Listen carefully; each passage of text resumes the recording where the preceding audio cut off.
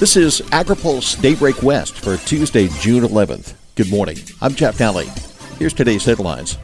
California's new water plan for ag. USDA report on food safety choices. And White House ag labor meeting. California will unveil a new water plan for ag. The new management plan will take effect in 2020 and require districts to develop an annual water budget. Water supplies will also factor in metrics for how they plan to tighten water use efficiency in agriculture. The plan also requires detailed drought strategies, granting local districts authority over any emergency cutbacks. The policy aims to avoid a situation like Governor Brown's administration found itself in during the extreme drought.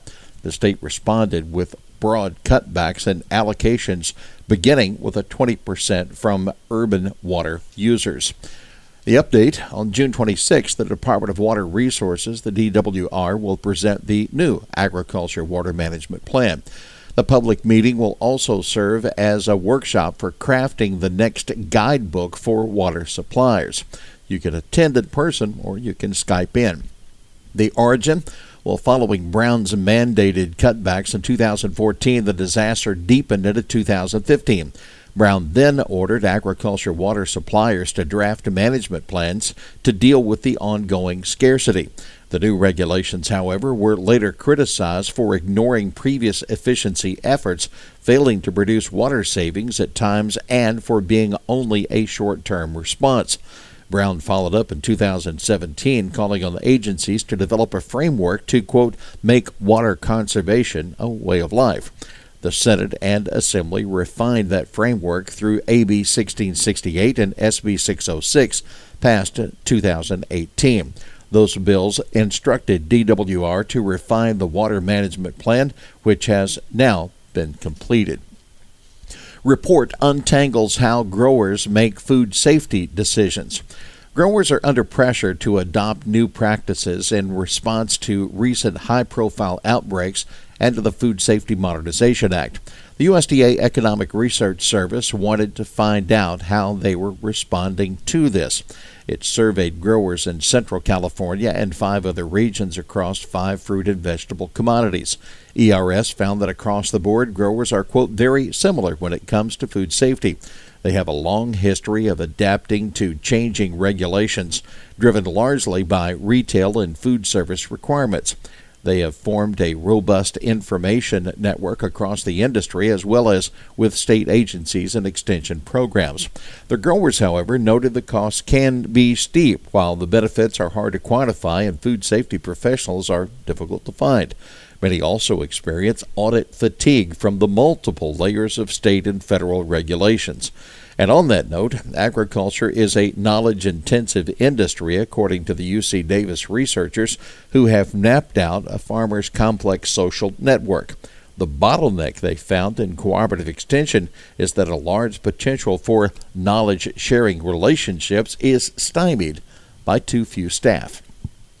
Industry and enviros split on pesticide plan.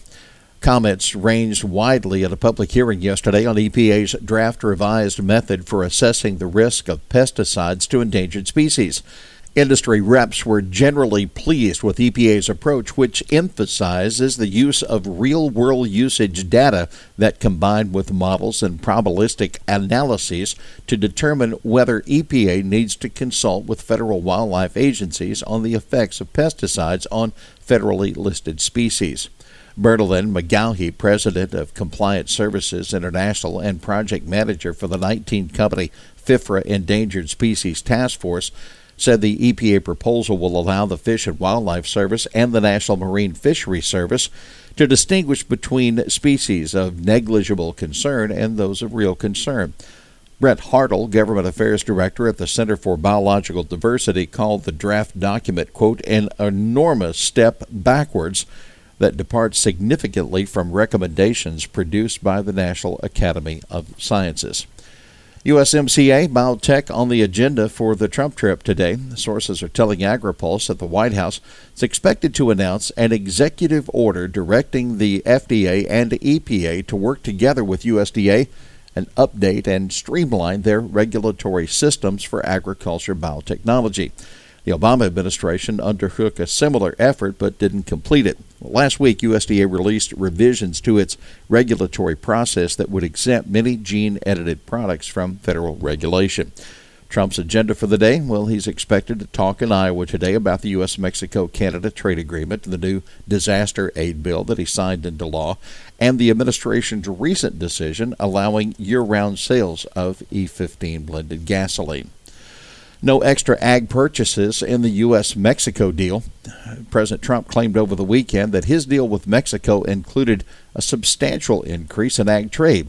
But Mexican Foreign Minister Marcelo Ebrard insists that's not the case. He said, "We don't have a specific agreement on agriculture products."